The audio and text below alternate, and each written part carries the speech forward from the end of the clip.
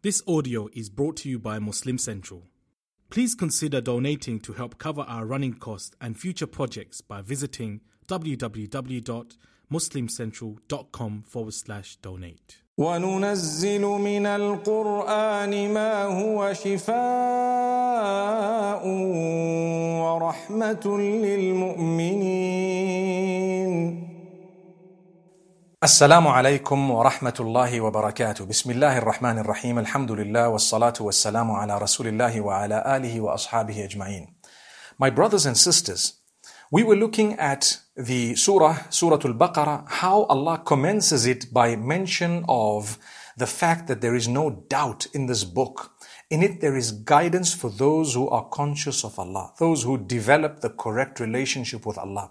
So right at the beginning of the Quran, Allah talks about the fact that you shouldn't doubt the Quran. Where there is doubt, there cannot be healing. Where there is doubt, there will never be hope. So Allah concentrates on the issue of no doubt. ذَلِكَ الْكِتَابُ لَا رَيْبَ فِيهِ.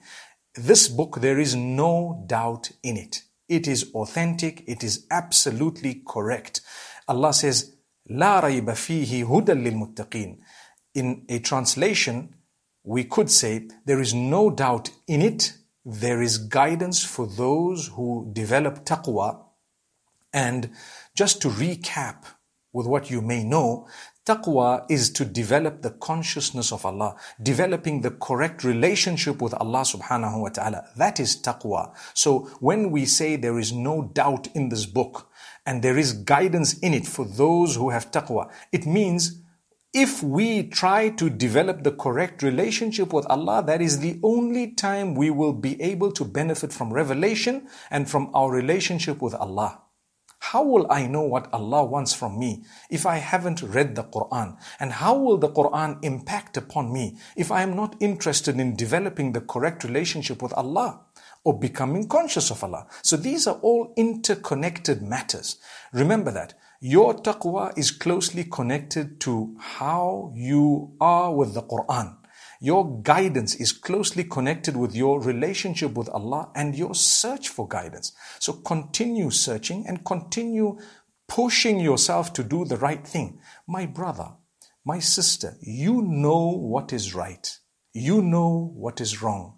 You have to be strong enough to push yourself to do what you already know is right. And you have to push yourself to protect yourself from what you know is wrong. Simple. That is taqwa, to create a barrier between yourself and the wrath of Allah, the anger of Allah. When we talk of the anger of Allah, generally, we would be conscious of not displeasing Allah so that we don't anger Him, because we love Him so much, we don't want Him to be upset with us. So it is actually something born out of love. May Allah subhanahu wa ta'ala grant us goodness and protection. So, if you ask yourself, who are those who develop the correct relationship with Allah? Those who have hope always. Those whom the verses of the Quran will heal. Remember that. Yes, the verses of the Quran have healing in them, but not just for anyone and everyone. For those who believe in the Quran, they will achieve comfort. They will achieve contentment. Look at what Allah says. الذين يؤمنون بالغيب ويقيمون الصلاة ومما رزقناهم ينفقون. He mentions three beautiful points. He says, those who believe in the unseen. They don't have a doubt. They believe in the unseen. There is a heaven coming. There is goodness coming. And subhanAllah, even if the world laughs at you, you're a believer and you know, just like I was somewhere before I was born, I'm going to go somewhere after I die. I was with my Creator before I was born and I'm going to return to my Creator after I die. And inshallah, I will go to a much better place. But I will live my life to the full extent on condition that it is within what Allah has ordained. And that's why Allah says, those who are muttaqeen are the ones who believe in Allah, they pray and they spend from what Allah gave them. Why these two qualities? The quality of prayer. You must pray. We pray 5 times a day. We should be praying. The reason is, it is your link with Allah. You want hope, you want healing. You want cure, you want contentment. How can you achieve that without prayer? How can you achieve contentment that belongs to Allah without connection that is with Allah?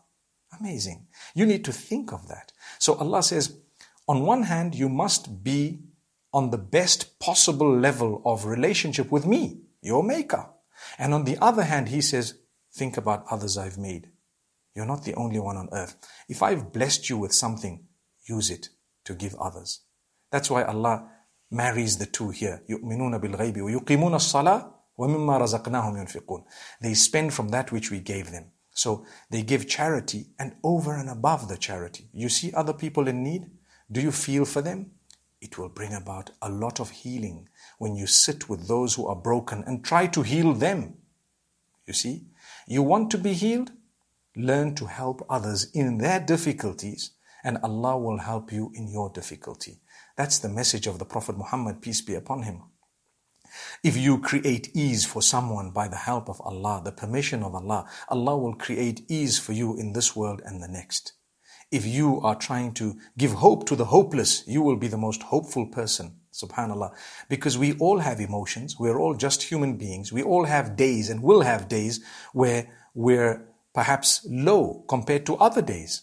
But who will help us? Allah. What will help us? Whatever we've done for the cause of Allah, the sake of Allah. The relationship with Allah will help, and what you've done for others will help you too. When you help someone heal, Allah will grant you healing. When you help someone by giving them hope, Allah will help you the day Shaitan comes to try and mess with you in order to make you slightly hopeless. Remember this. So it's amazing. We haven't yet progressed so much in this particular series in terms of moving through the pages of the Quran, simply because right at the beginning, it's jam-packed with a lot of lessons of healing and hope. But did we ever look at it this way? That's the question. So Allah says, do you believe in the unseen? You'd better do that if you want goodness. And pray, because that's your connection with Allah. And take care of others. Spend on them from what Allah gave you. If Allah wanted, He could have turned the tables. So when you're going through hardship, remember, it's just Allah, and Allah is testing us. And this is why in the very next verse, Allah subhanahu wa ta'ala says, those who believe in what was revealed to you and what was revealed before you, and they have full conviction in the hereafter. وَبِالْآخِرَةِ هُمْ يُوقِنُونَ. They are totally convinced about the hereafter. My brothers and sisters, never doubt the hereafter, and never doubt the fact that Allah is the most forgiving, the most merciful, the most kind. Subhanallah. So you're going to go back to He who is the most forgiving, the most kind, the most merciful. At least do some deeds that would give Him reason to grant you and I paradise, and then have hope. And each time you seek the forgiveness of Allah, which should be on a daily basis, have hope that you're totally forgiven. Look forward with clean conviction that you are going back to Allah who is the most merciful. You've tried your best. You're not an angel. You're not perfect. You're just a human. For your heart to heal, you need to make sure you have hope in Allah. That's amazing. Look at how the two are interconnected. You have hope in Allah, and that's what will heal you. So when we say verses of hope and healing, the two are interconnected. In order to heal, you need hope. Without hope, you can never heal. Remember this, my brothers and sisters, and therefore believe in the hereafter. Allah says, أُولَٰئِكَ عَلَىٰ هُدًى مِّن رَبِّهِمْ وَأُولَٰئِكَ هُمُ الْمُفْلِحُونَ. Those are the ones who are upon the guidance from their Lord. In Surah Al-Fatiha, remember we asked Allah for guidance? Now Allah is saying, who are the guided ones? They believe in the hereafter, they believe in Allah, they believe in what was revealed, they believe in the unseen, they pray to Allah, and they reach out to others in the best possible way. Imagine, honest with Allah, honest with the rest of creation. And Allah says, they are the ones who are upon the real guidance. And they are the ones who will be the ultimately successful. They are the successful. Amazing verses of the Quran. Allah is purifying you, giving you lots of hope that is going to heal you completely. And He's telling you, don't worry, better days are to come. And the best days will follow after your death. May Allah subhanahu wa ta'ala grant us from that. Now, if you take a look at the first instruction that Allah has issued in the Quran, verse number 21 of Surah Al-Baqarah, Allah says, O people, worship your Lord. Ya ayyuhan nasu u'budu rabbakum. O people, worship your Lord. Who is your Lord? The one who created you and created all those before you, in order that you achieve the correct relationship with Allah. I pray that Allah grant us this beautiful relationship. أقول قولي هذا وصلى الله وسلم وبارك على نبينا محمد. وننزل من القرآن ما هو شفاء ورحمة للمؤمنين